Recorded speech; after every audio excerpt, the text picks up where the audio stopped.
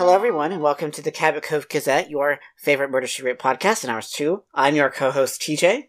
I'm Bridget. And we're here to talk today about the episode If the Frame Fits, which is the season finale of the second season. I can't believe we've made it this far, but we're still chugging along here at Cabot Cove Gazette. So, Bridget, do you want to give us a summary of this episode? Sure. Before I do, I'd just like to say that means it's 1 year down, Tej, and 5 more to go for us. It is, yeah. That's a lot of years. Do you think we'll still be friends in 5 years? Do you think podcasts will still exist in 5 years? I mean, do I think the country will still exist in 5 years? I mean, there's a lot of, okay. There's a lot of ifs involved in this scenario. So what happens in this episode is... Jessica's visiting her friend, hoity-toity publisher in Cedar Heights, upstate New York, in this elite community, and there's a string of art thefts happening, and one night it appears that someone broke into her friend's daughter's house and murdered his daughter, and it might have been the art thief, it might have been someone else, it might have been his husband. And the episode is called If the Frame Fits, and I think it's such a wonderful title for this because everyone keeps framing everyone else for the murder. Mm-hmm. But Jessica, of course, eventually unravels the truth, which is exactly as we thought the crime was committed in the first place. Right, it's very clever. Yeah, which was a nice twist. I will say that was a twist that neither myself nor my partner got. Like, we knew that there was something suspicious about, because, one of the key things in the uncovering is that the father, when he discovers the body, speaks of her cold fingers, which throws into doubt the time of the death. So we assumed that perhaps her sister had done it, and that the father was covering up with the sister. And so it was all, but we were, not at all correct. Well, let's start at the beginning so we don't confuse people. So the father, his name is Lloyd. He's played by Norman Lloyd. And the daughter is Julia. She's only in it for a hot minute, just enough for us to know that she's totally miserable with her life, with Donald, her husband, who is presumably cheating on her. Although part of the confusion of the clues is like, is he really or is he not? And yeah, he is. Mm-hmm. And he kills her for the insurance policy. The most banal and yet totally expected motive one could expect, but yet it still works because as you alluded to, the episode does such a good job of, keeping us guessing about what exactly is the motive. And it seems like that would be too easy, but as they say, the simplest solution is often the right one. And the other thing I really like about this, Tej, is that you and I often gripe about, like, why on earth did murderer X commit this murder with Jessica Fletcher in the building? And in this case, it's not like he would not have known Jessica was visiting. He doesn't really know who Jessica is. He's not really involved with Jessica. And so the fact that he picked this moment to murder his wife is actually really plausible. Mm-hmm. And so, like, for me, like, most of my gripes about holes in the motives and in the thought processes of the killers, I don't have those gripes with this. Like, it seems completely believable. Like, the guy's getting desperate to get out of this unhappy marriage. He wants money. If he divorces her, he won't get any because it's all from her family side. So the logical thing is to kill her. It just so happens, coincidentally, it was when Jessica was visiting, but he didn't know that. Exactly. I mean, I'm visiting my parents at the moment, and being boomers, they watch a lot of Investigation Discovery. So, I mean, this is the motive that does seem pretty plausible altogether. Like, if my many viewings of true crime, cheap documentaries on television is anything to go by, like, this seems one of the more believable episodes in terms of plot motivation. Yeah. And of course, he decides that it would be, as you say, he would be the obvious person to have killed her. So he's going to frame the art thief, right? He puts all these clues around to make it look like the art thief was stealing a painting and happened to murder his wife in the process. Right. And can we talk about the art thief for a moment, since you've brought him up a couple times? Because I find this to be both one of the most splendid secondary characters that I've ever seen in a Murder, She Wrote episode. You want to talk about, like, Binky himself? Yes. I mean, first of all, let's talk about the name Binky, which is the kind of absurd nickname that one always associates with the posh and the wealthy. Because it's just like, how could you ever take someone seriously with the name Binky? Why is that? Why do, like, the richer you are, the more ridiculous your nickname is, right? Like, normal people, their names like Catherine and their nicknames Kate or Katie, or their names like John and people call him Johnny, but, like, extremely wealthy people, their names are always like Skippy Doo and Chipperoo. Like, right. Binky. So it's something I think British, because if you know anything about like British nobility and like British upper class folk, they also have those ridiculous nicknames like Porky and other kinds of ridiculous things like that. Porky. So there is this. Well, no, because there's a show that I watch in British comedy where like someone's name is Porky Hooton, and then the social climbing woman is like, well, Porky Hooton, that's very public school. So there's the suggestion that the more ridiculous your nickname, the higher class status you must surely have. Yeah. And I mean, it's not just that. He also has that kind of performance, and part of that is attributed to John Delancey, who's playing him, who I think excels at creating. He is so delightfully effete. Like, it's just everything about this performance is exactly what you would expect of a person like this. The slightly overwrought vocabulary, the sort of almost mincing delivery, like it all just kind of comes together to create this very well sketched out, but also deliciously stereotypical character. And he almost like immediately gloms onto Jessica the way we would expect, her and a gay man to get along. I mean, his character isn't written as gay. He's like socializing with women and stuff, but there's something, as you say, very effeminate about him, but it's just John Delancey doing John Delancey. Like, he's charming, he's sophisticated, he's suave, but there's also something that feels a little bit, scandalously gay gossipy about him, like old queen who wants to gossip, and he like rubs elbows with Jessica, and they kind of make fun of Lloyd behind his back because he's written this dreadful mystery novel that he's insistent on Jessica giving feedback on, even though she's very politely trying to avoid doing that because it's so bad. And the two of them were kind of like exchanging winks over it.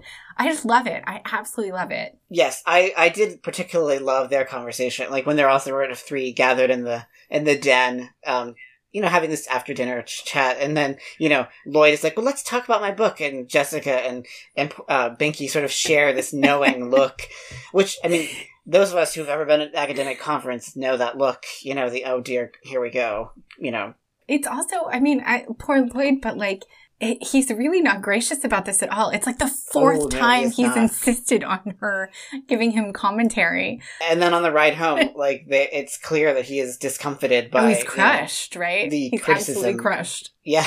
And she's so gracious. She's like, because of course it's all couched in, like, it's his friend's manuscript, right?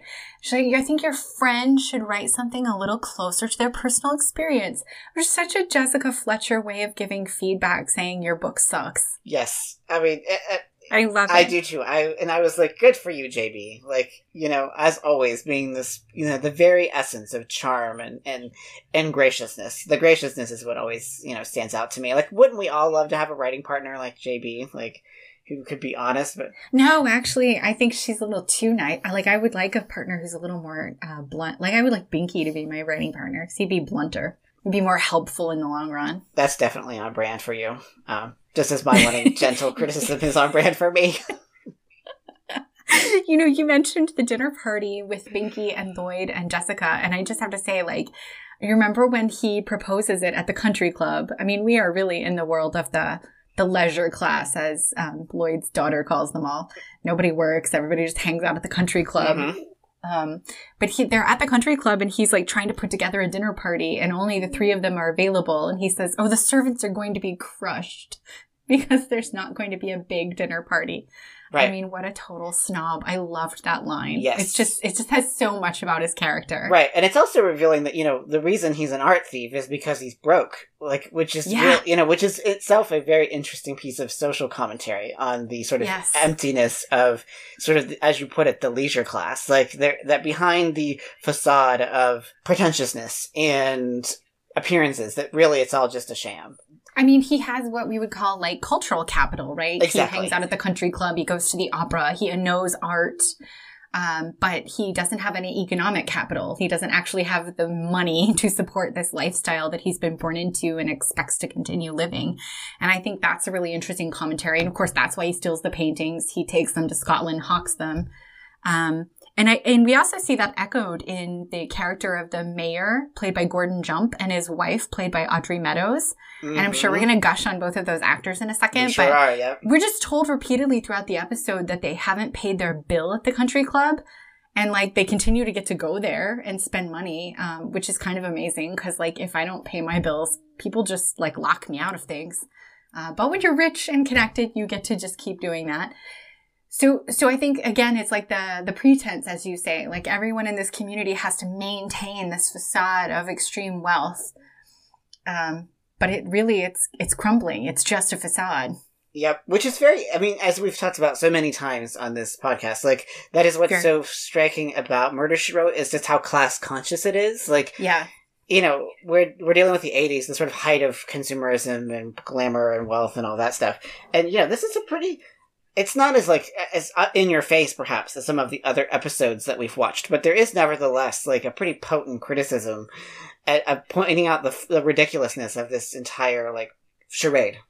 Yeah, and I think it's an interesting commentary on the Reagan-era materialism, right? Mm-hmm. That we're told that we need to aspire to have these things and to live this lifestyle, even to the point where we cannot afford it and turn to, you know, theft to maintain it. Because by all accounts, you must maintain that lifestyle. I mean, heaven forbid he sell the home and move somewhere cheaper, right? Or get a job.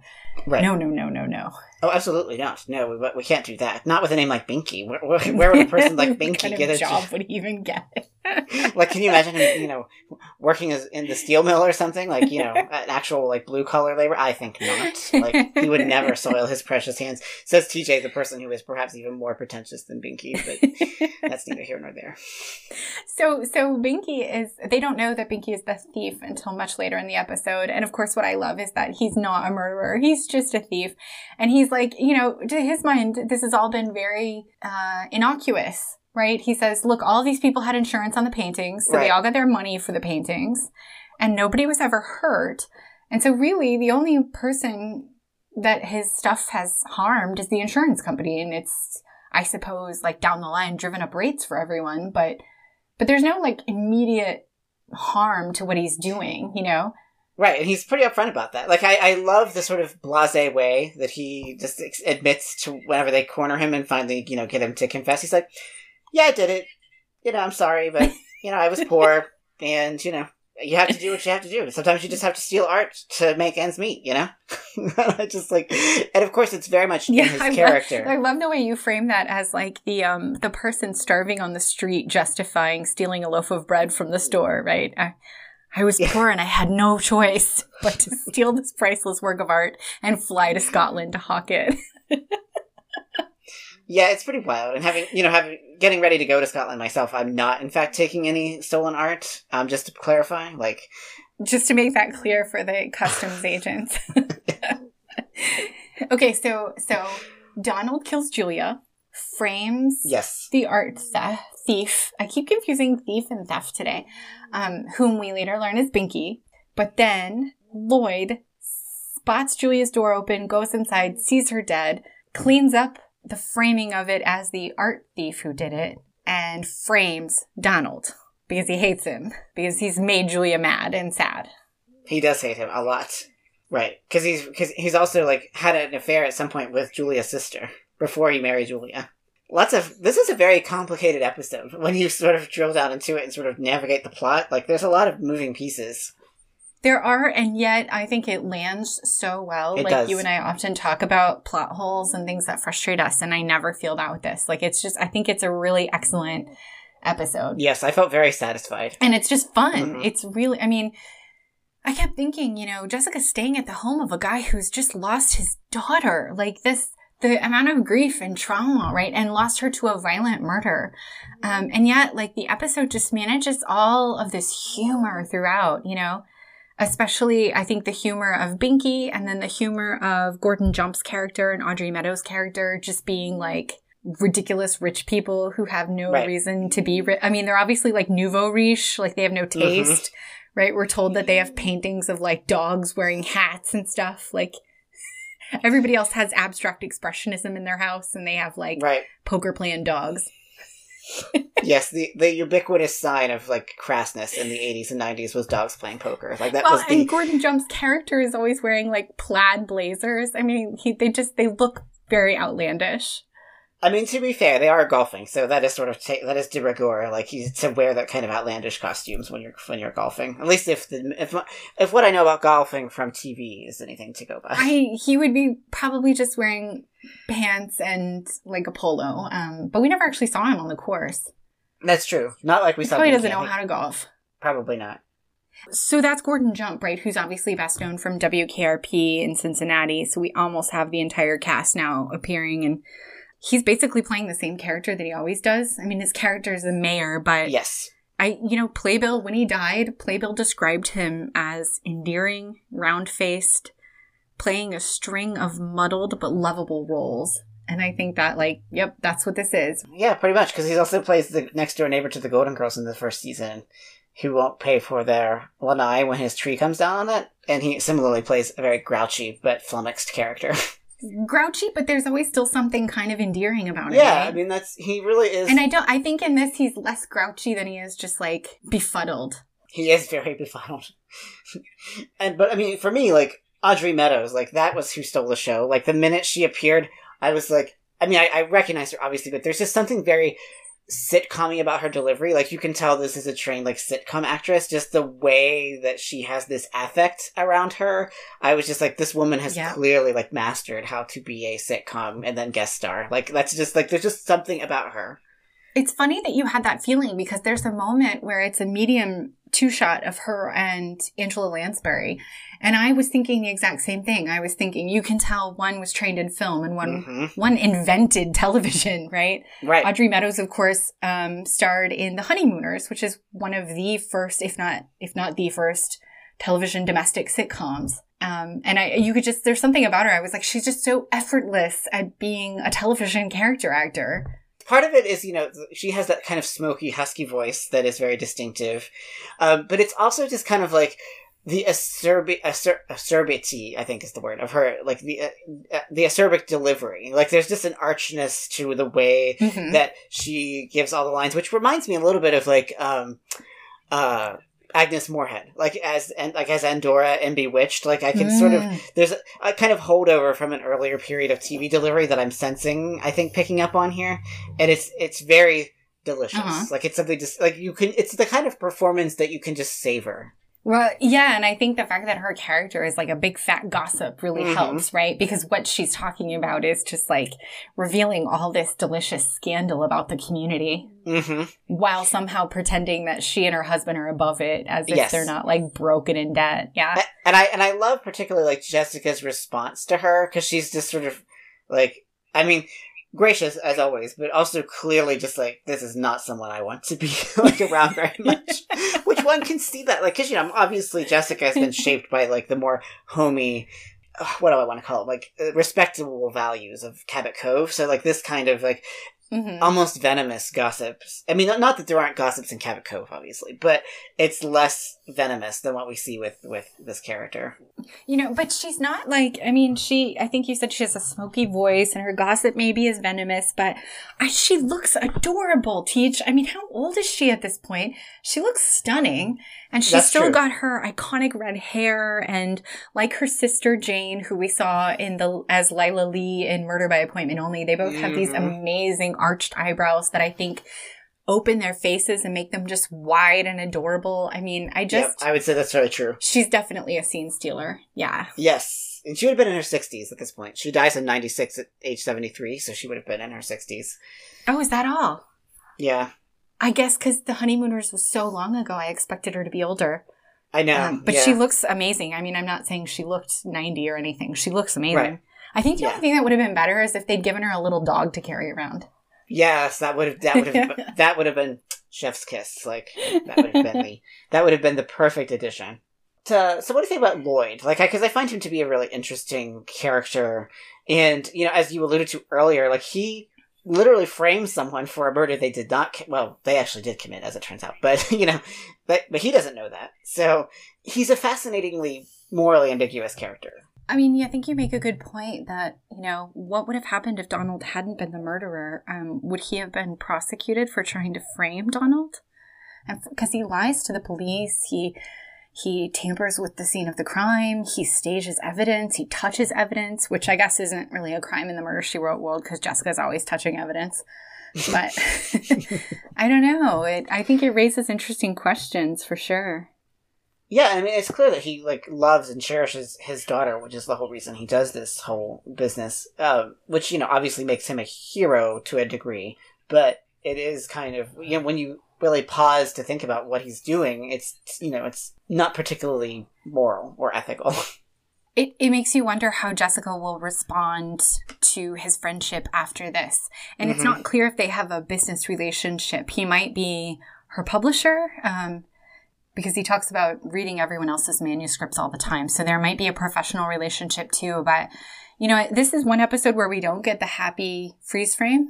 What we get at the end is Donald being arrested and Jessica hugs Sabrina, the other sister. And we just see her hugging her while Sabrina is sobbing because she's now lost her sister and the guy she was in love with. And I guess maybe that ending might reflect what you're talking about, that that this world has been kind of shattered. And even though we talk about the arrest as making things right again, maybe things aren't totally right again. Right, and I mean, it's part of the reason I really enjoyed this episode is it's one of those that really, I think, brings in the domestic melodrama, because obviously there's the, you know, Sabrina and her sister both, you know, having feelings for the same man, and I always kind of, I love those kinds of episodes, you know, they're, you know, obviously a little bit soap opera-ish, but I don't mean that as a pejorative, I just mean that, you know, that's the kind of plots one gets from soap operas, and I like those, because I'm an old lady when it comes right down to it, so. I don't even know where to go with that comment. There's so many things.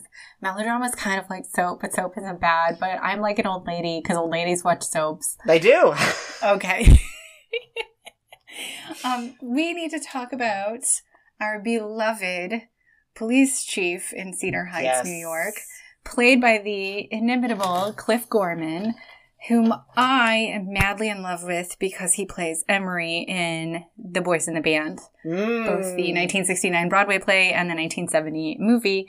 And because after that movie, I think someone will double check my figures here, but I think something like 4 or 5/9 of the cast actually did die of AIDS complications. That is correct. And he nursed some of them. Because he was not a gay man, and that doesn't mean you can't get AIDS, but, you know, in the 80s, largely those who were dying from the AIDS epidemic were gay men, and his castmates were, and they did, and he actually nursed some of them during their final years. So I'm totally in love with Cliff Gorman. Right, I did not know that about him, but I did find him very attractive in this role, and I found him very sexy in that way that 80s men tend to be very sexy. And I also just loved the character. Like, I loved his kind of brash New York City accent, the way he, you know, the whole kind of persona that you would expect from a former New York City cop. The persona of this, like, gruff cop with these giant glasses, and then he's like super butch. He's always like fixing the plumbing. And yeah, I just thought he was an adorable character and one of my favorite lawmen that we have seen in the show, and I enjoyed getting to spend more time with him. And he clearly has a great bond with Jessica. Like, they, you know, hit it off right off the bat. He seemed to really respect her and respect working beside her. And I tend to like the episodes more where Jessica gets along with the agents of the law. I mean, obviously there's fun whenever they don't like her, but I always enjoy the ones where she works with the legal system. And me too, because I think the ones where she doesn't, it gets a little flat. It's like, you stay out of this investigation, lady. And she's like, okay, but I'm going to get involved anyway. And then they're like, I warned you. Think to the novels, Miss Fletcher. Yeah. Yeah, exactly. This isn't like your books. And then she like solves it. So it's always kind of the same thing. Yep. I think that the moment that really won me to him, Teej, did you notice in that final scene, they're at the wake, right? Like Julia's body is in the casket and Donald and Sabrina are talking over it. And when he and the chief and Jessica come in, did you notice he takes his hat off for a minute and hangs his head, and then he puts his hat back on and then talks to Donald. Like, he takes this beat. I don't know if it was scripted or if it was him as an actor, but it's like this very deliberate beat where he is paying respect to the person who is dead. And I just thought that was such a lovely grace note that, you know, tells us so much about his character. It does. And I first of all, let me say I approve of the use of grace note, even if you used it and not me. But secondly, I do agree with you, and I think that what it captures is he's a decent guy. And I think that, there's something in our very cynical age that we tend to live in. There's something really delightfully refreshing about decency, just common decency, that we sometimes is considered passé or not cool or whatever. But I think that, we have these characters in shows like Murder, She Wrote, which Murder, She Wrote is a decent show. And I don't mean that in sort of an aesthetic way. I mean it as an ethos. I mean that it's guided by the law, the laws of decency. Right. It's sort of its moral compass. Right, which seems, as I said, very uncool in 2022. But I find that kind of refreshing, and I think that's what that I would agree 100% with what you're talking about there. This is really good writing because all of these people are incredibly layered characters in just a few scenes. Because we also learn that he's really frustrated with his job. He's broke.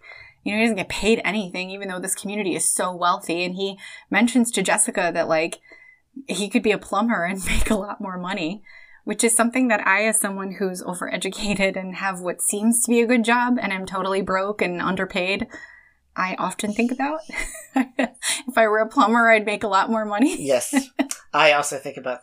But then again, you have to deal with, all the unpleasantness that comes with being a plumber. So no, I think we probably went out in that regard. One of those unpleasantnesses, though, is calls in the middle of the night, which, Jessica points out. And he's like, yeah, but they get paid when they do it. The cop's salary, he doesn't get paid extra. Right.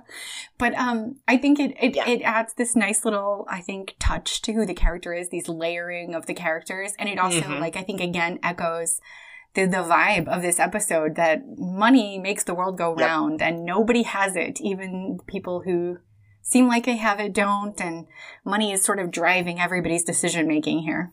And I mean, even, as we said, even our culprit, Donald is, he's obviously reprehensible, but there's something even very compelling about him as well. How so? Well, when he admits to the crime, he's just there's this a kind of coldness to his delivery that's chilling, and which is effective, and I think works really well, because, he's saying to Sabrina, he's like, yeah, this was my chance to really make it big, and I didn't get it, so, here we are. It's an interesting pairing with Binky, because, both admit, what they've done, but they read so differently. Because with Binky, we can't help but still love him. He's sort of a lovable rake, if you will. Yep. But, Donald is a cold-blooded killer. And and I think that his performance really captures that and makes that very clear, that final scene. What else? I made some notes about fashion, but we don't have to get into it.